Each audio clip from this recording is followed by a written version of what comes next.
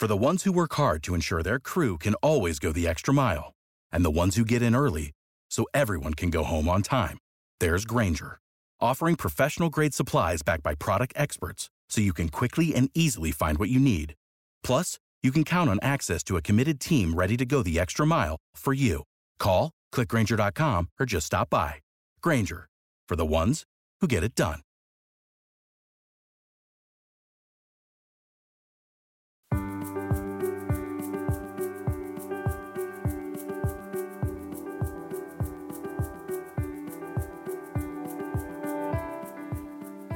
This is Married Life 911, Module 2. Relationships are co-created, so before you blame your spouse, check your own role. Thus far, you've been introduced to a new paradigm to view married life, and you've had a chance to share your story. Now let's turn to another step in the process of standing on your own 2 feet. When couples come to see me, we often begin our sessions by going over what's happening and how they ended up in their current situation. What usually ensues is a series of stories and experiences about their journey. This is like what you've had a chance to do in the triage section. An interesting thing is that spouses largely blame each other for the state of things. I hear things like, he spends all his time at work and he's never at home, and when he is, he's watching TV or on the computer. Or, she never wants sex and it's always up to me to initiate it. When relationships hit a tough spot, it's common to view the problem as an issue to be solved. The trouble is, most often the problem gets placed squarely on the spouse's shoulder, as in, they are a problem which you can solve. So this allows you to believe that if your spouse would change, the problem would go away. So a lot of effort goes into getting your spouse to change their behavior. Spouses often resort to subtle manipulations, covert power moves, and playing the victim role in a relationship in order to get their partner to change. So I tell couples that I work with that you have a couple of different choices. You can continue to try to manipulate your spouse into making the changes that you want. You can try to find the magical combinations of behaviors that will make your spouse happy. Or you can make things miserable for your spouse in hopes that they will leave, thus taking the guilt and blame off of leaving for you.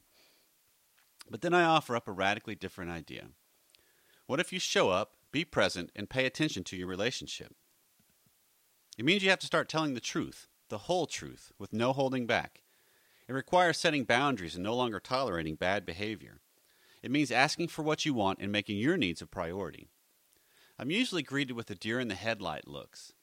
Once, when I made this suggestion to a man I was counseling, he responded with, "I'm not sure I could do that. I mean, if I really speak up and say what I feel, my wife may get ticked off and leave." The ironic thing is that he was seeking my counsel because he was thinking of leaving himself. Taking responsibility for yourself and growing up in marriage will cause spikes in your anxiety. But in spite of this, many couples have taken up this idea and fully leaned into the people-growing process of marriage. And then they've discovered that a better relationship is possible than maybe they even thought. The idea is that the system is the issue, not your partner. Every relationship creates a system or a set of rules and patterns that guide the behaviors and interactions within the relationship. So here's how the average person goes about picking their future mate. So for the sake of the discussion, I'm going to pick on us guys, but this happens with both men and women. So you have a guy that he has absolutely no plan or idea what he's looking for. He just knows that he's lonely and he believes that a girlfriend is the answer to what ails him. If he's lucky, he meets a woman who shows some interest in him. If she isn't too unattractive, or even too attractive for that matter, he works up the nerve to ask her out.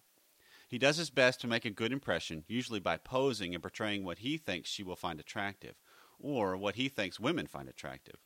If they hit it off, they begin chatting on the phone, texting, and emailing on a daily basis. They start seeing each other as often as they can, meaning he gives up most of the things that are important to him in order to be with her, and she's doing the same thing. If she's willing, they typically start becoming more and more physical in their makeout sessions.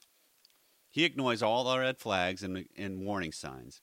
And even if the relationship starts going south, he does everything he can to keep it together because he doesn't want to be lonely again or to start all over. Does this sound familiar? Don't feel bad about this, though. This is actually only the surface of something deeper that happens to everyone in childhood. So let's go back to the beginning.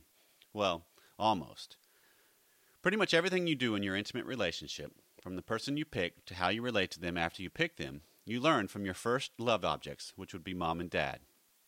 I'm not talking about what you observed your parents in terms of how they related to each other, even though that's important.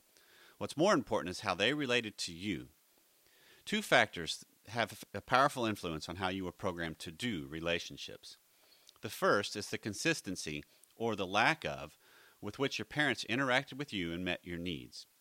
If your parents were adequately attentive to you and met your needs in a timely and judicious way, you probably internalized the belief that you were important or lovable, that your needs were important, and that the world, like your family, is a safe and abundant place for you.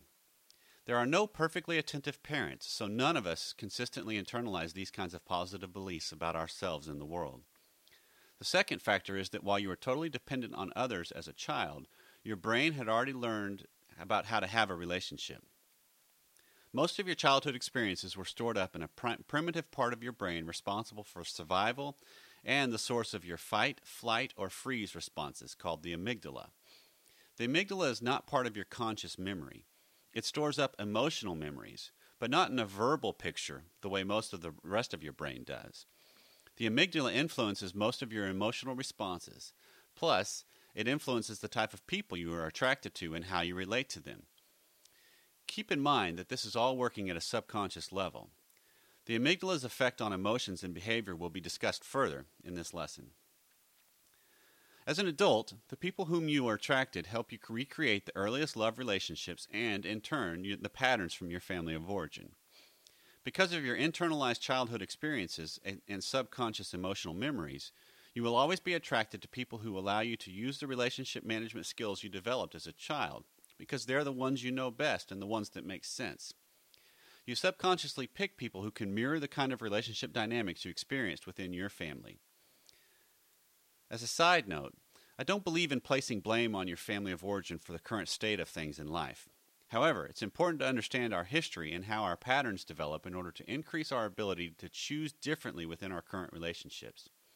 It's also important to realize that patterns are continued from our family of origin into current relationships are not all bad or negative. A lot of what we carry forward from our family is good and healthy. And another side note, we also carry forward patterns from one relationship to the next. So if you're remarried, you've carried forward patterns from your previous marriage into your current one. Or you seek to go to the opposite extreme, but the patterns still continue. There are three significant aspects of our relationship dynamics. 1, we co-create a relationship with a partner that allows us to play familiar relationship roles that we learned in childhood. For example, if your mother was emotionally needy, you probably gained a sense of value by believing you were there for her. At the same time, you probably also internalized a sense of inadequacy because of your inability to meet her needs. You likely developed the skills of a caretaker and a people pleaser, while simultaneously learning to keep your feelings of inadequacy well hidden. These become powerful subconscious relationship management skills. Look at it this way. What value would it be for you to be attracted to people who don't require you to use your most developed relationship skills, even if those skills are dysfunctional? To do what you do best, you need to be in a relationship with people who are a mirror image of mom and dad, or at least how you experienced mom and dad. If you're with someone who isn't a good family of origin mirror for you, or you for them, you usually will either lose interest quickly, or you have to train each other how to be the kind of family of origin stand-in that you need in a partner. Both partners are equally responsible for co-creating the relationship, and they both need it to exist exactly the way it does. This means that neither partner is solely responsible for the nature of the relationship, and neither partner is to blame. It also means trying to get your partner to change never really changes anything. Most people who come to me believe that if their partner were different in some way, they'd be happy. But this is fallacy. You need a partner to be just the way they are. This may be difficult to believe right now, but I'm asking you to hang with me. Dialectic relationships occur between two opposite but interacting partners who each get meaning from the other. For example, givers and takers, pursuers and retreaters, introverts and extroverts. Here's a few examples of this complementary or dialectic relationship pattern. If you had to pursue one or more parents to get love, you likely co-created a system with a retreater. If you felt victimized as a child, you will likely co-create a system with a persecutor or an abusive person. If you had to overfunction for a depressed, needy, addicted, or immature parent, you likely co-create a system with a similar type of underfunctioner. If you were a fixer as a child, you will likely co-create a system with someone who needs fixing, or at least seems to. If you internalize shame as a child, you likely co-create a system with a partner who uses shame in the relationship. Number 2, we co-create a relationship with a partner that allows us both to meet subconscious needs. This dynamic can be a little tougher to handle, but it becomes clear as you see it play out in your life and relationship. And let me kind of illustrate this with a story from my life. Pam and I married when we were in our early 20s. Neither of us had experienced the world nor life on our own away from family, and we both entered marriage with a naive belief that life would be wedded bliss, aside from, the silly arguments that would occasionally surface. I realized early on that the push and pull of our relationship that it had on me, and I fought the forces by avoiding both emotionally and physically. I would seek out Pam when I wanted something from her, and I would push her away when I knew she wanted something from me. I now know that this same behavior is what I experienced with both of my parents. It wasn't long before some chronic issue surfaced between us, particularly in the areas of sex and sexual desire. There were heated discussions surrounding our differences in desire. My wife frequently avoided the discussion and rarely initiated sex or fully engaged when it occurred, because sex was largely focused on my needs, not hers. The problem with some of these gridlock issues, no matter how much discussing or compromise is going to solve it. And the reason is because it doesn't fundamentally change the system. In fact, continual discussion and seeking to have our subconscious needs met will reinforce the status quo. Plus, according to John Gottman of marriage research, 63% of the issues we face in marriage are perpetual. They're not going to go away. So to break free of this gridlock, we had to face the difficult personal truths. So it was easier for my wife Pam to just say, I just don't like sex, than it was for her to say, I don't like sex with you. I get very little pleasure out of it. Once the emotional gridlock was in place, it was easier for us to just live within our comfort level than to tolerate the discomfort and anxiety surrounding our individual growth. But it's this tolerating of anxiety that's necessary for the relationship to move forward and for each of us to grow up. Growth in our marriage required each of us to live according to our individual strength and integrity, to discover the deeper parts of ourselves, and at times, to create the deeper part of ourselves. For me, I had to face my selfish sexual style by being accountable for my unrealistic view of sex, which was shaped largely by my past struggle with pornography, and my deep fear of being unable to satisfy my wife's sexual desires. By focusing on performance rather than connection throughout the encounters, I kept the emotional levels just at a tolerable level. But when my wife upped her presence and began speaking up about what she wanted during sex, this forced me to face my own inadequacy fears. At the same time, Pam was struggling through her growth into viewing herself as a sexual being rather than a sexual object. She had to develop the ability to speak up for her wants, not just in sex, but in other areas of life as well. She had to face head-on her dependence on me and her fear of being emotionally betrayed or hurt. So here's the irony. While we often subconsciously search for people who can make up for the ways our parents couldn't completely love us or meet our needs as a child, we often pick those who are actually the least capable of doing so. This is true for two reasons. First, no one can compensate for an empty or wounded place inside us, except for my personal belief of God. No one has the power to make up for what we missed out on as a child, even though we subconsciously believe the right person can.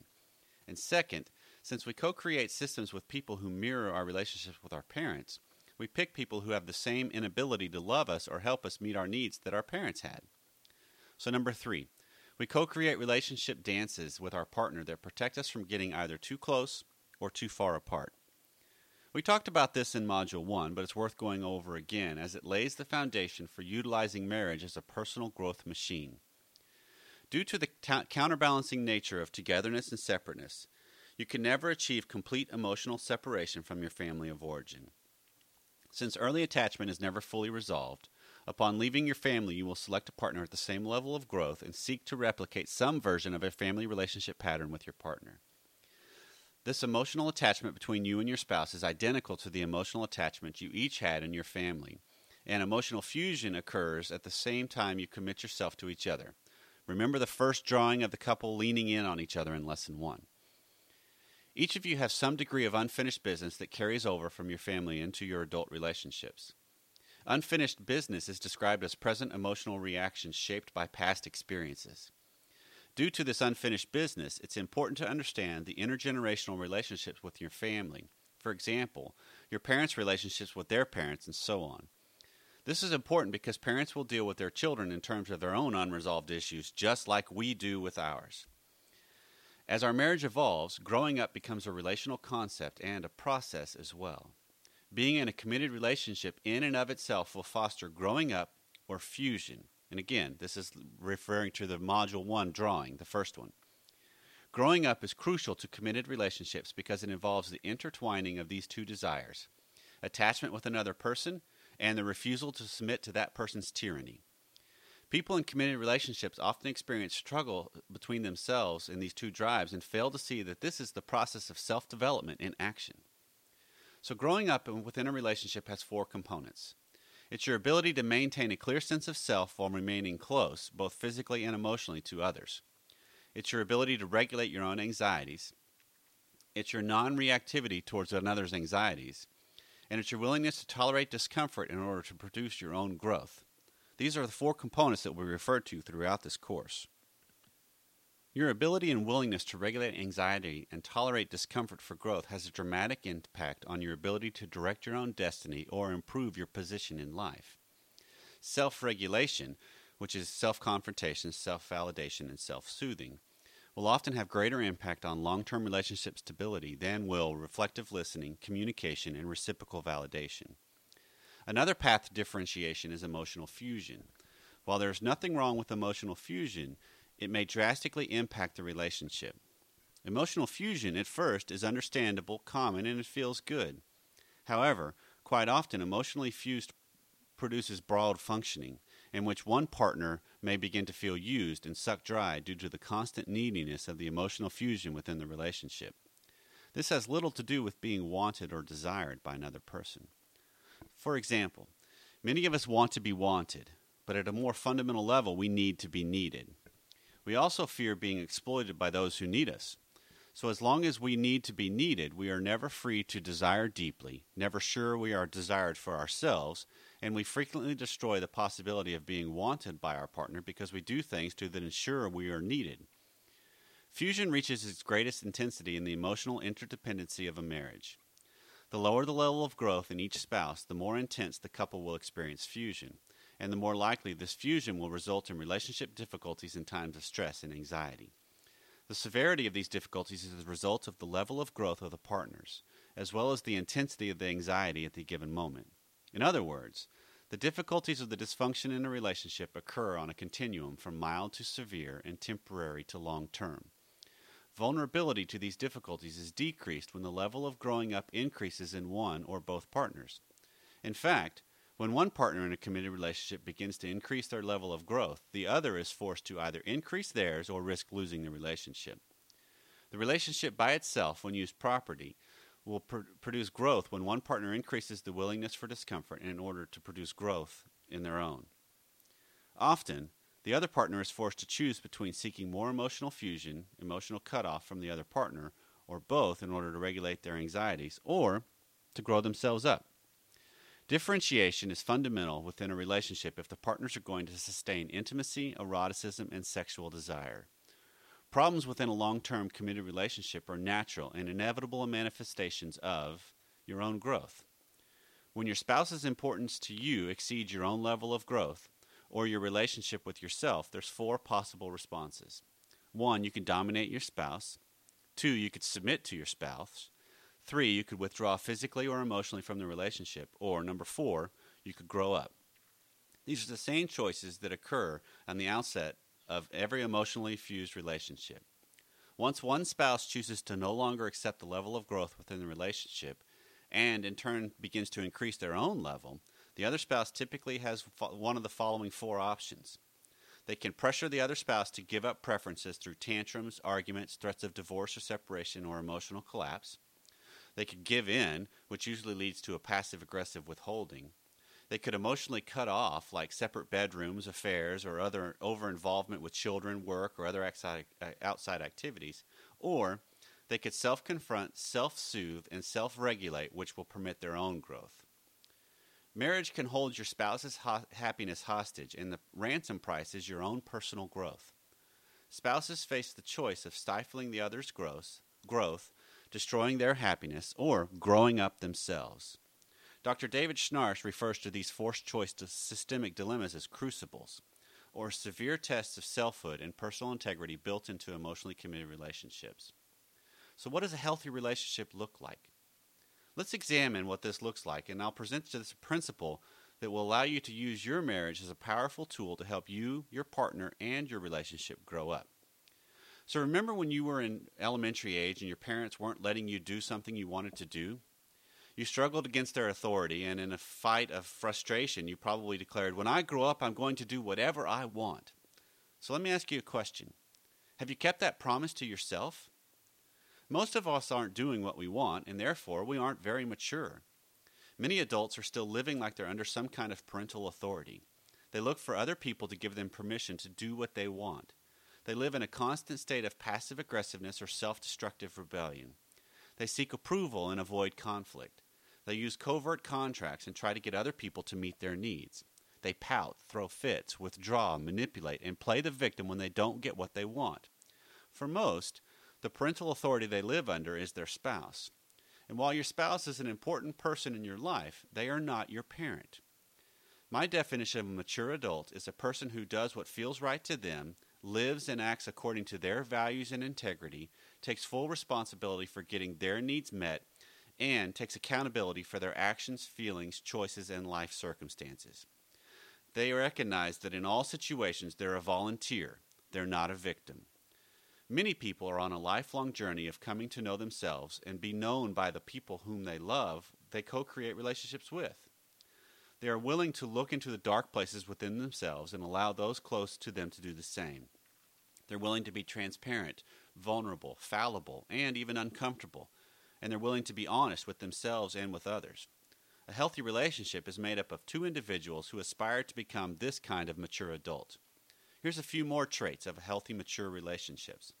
Honesty, transparency, differentiation in personal space, an understanding of what is important to each partner, mutual respect, humor, good same-sex friends, numerous co-created systems, emotional maturity and stability, open communication, and healthy boundaries. In contrast, immature people tend to latch on to one or two relationships, which is often with a spouse, and then expect that person to recognize and meet all their needs, most often without even being asked. They often experience frustration and resentment when their designated partner fails to live up to their expectations. When this happens, they either try to control the person who is frustrating them, get them to change, punish them for their failure, or they look for someone new. So in Married Life 911, I'm going to encourage you to blow up your current system and create a new one. Because every relationship creates a system, and systems in general seek homeostasis and they don't like change. This is due to the comfort we all feel when we know what to expect. When one person within the system decides to change and to do something different, it disrupts the system and creates an imbalance for everyone. So this change is often met with a change back message from the other partner. This message could be anything from subtle suggestion or resistance all the way to an over-the-top massive response filled with rage. These changes could include things such as beginning to lean into conflict rather than avoiding it, being more honest and transparent, starting a physical fitness program, spending more time with same-sex friends, dealing with an addiction, initiating sex in a powerful or direct way, or telling your partner what you're feeling. So when partner A makes a personal change, this will unsettle partner B, even if partner B likes that the change is being made. So think of it like a teeter-totter. When partner A initiates a change, their side of the teeter-totter goes up and upsets the systemic balance. If partner B resists the change that partner A is making, then partner A has the choice of holding on to themselves and continuing the new behavior, or giving in and letting the system regain homeostasis, which would be bringing back the teeter-totter into balance. If partner A holds on to themselves and continues their new behavior, and if partner B values them and the relationship, then partner B faces a couple of different choices.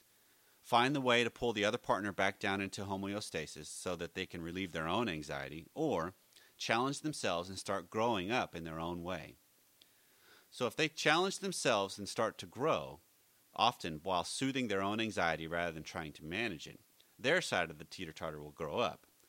And so this movement will upset the relationship system again in its own unique way. So then partner A can either bring it back down or challenge themselves, and on we go. When two people keep raising the bar for the other by challenging themselves, the upward growth of both individuals and the relationship is continuous and limitless. This is exactly what creates a marriage that is fully alive. On the module page in our course area is a video that shows this whole example through a cartoon. Here's another example that I'll just read through right now for this. Steve and Michelle are somewhat lazy and out of shape. So Steve decides to start a new physical fitness program that includes regular workouts and a healthy diet. As Steve starts working out and eating better, Michelle feels anxious about his new passion and physical changes he's experiencing. He's slimming down and looking fit. He's got more energy, he's more active, and even dressing better. Now Michelle notices other women noticing her husband. And even though Michelle likes how her husband is changing, she misses the good old days when they could just share Ben and Jerry's and sit on the couch watching their favorite TV show.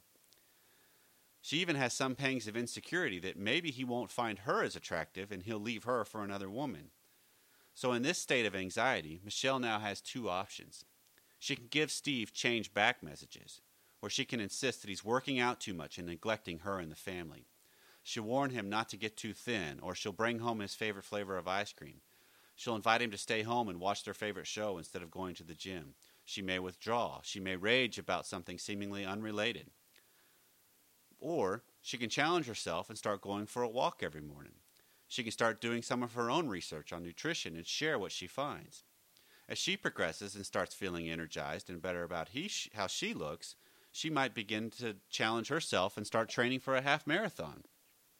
So now her newfound energy and commitment could now cause Steve to feel a little unsettled, because maybe he's reached a plateau in his own progress, or he's even started to slip into some old habits. When he sees his partner moving to the next level, then now he has a choice to make, to try to bring her back or to rise to the challenge. So this process continues. These shifts in a system are called second-order change. They're fundamentally different from the type of change that most people try to create in co-created systems, which is first-order change. An example of first-order change might be one partner nagging, bribing, or threatening the other to try to get him to lose weight. If Steve takes this approach with Michelle and makes her anxious enough or induces enough neurotic guilt, she might actually starve herself and drop a few pounds. Unfortunately, as soon as her anxiety dissipates, she typically reverts to where she was before. First-order change has a strong attachment to outcome and rarely produces long-term growth or change because it does nothing to fundamentally alter the system. It also is unloving because it's announcing to one partner, I don't love you just the way you are, so you must change in order for me to love you. If you've ever been in a relationship with someone who tried to change you, you know just how bad this feels. Attempts at first-order change ignore the fact that things exist the way they do because both people have created them to exist exactly the way they do. So trying, through attempts at first-order change, to get things to be different within a co-created relationship system is like trying to push a boulder uphill. Second-order change, on the other hand, has no attachment to outcome and is therefore unpredictable. It occurs when something fundamentally shifts within the system. Plus, it has the most powerful potential for creating significant long-term change within co-created systems. Second-order change creates the great unknown, and it sets the system into uncharted waters. So when a relationship shift occurs, it becomes impossible to predict where things will go. But the only way to discover new territories is to set sail and see what new worlds you can find together.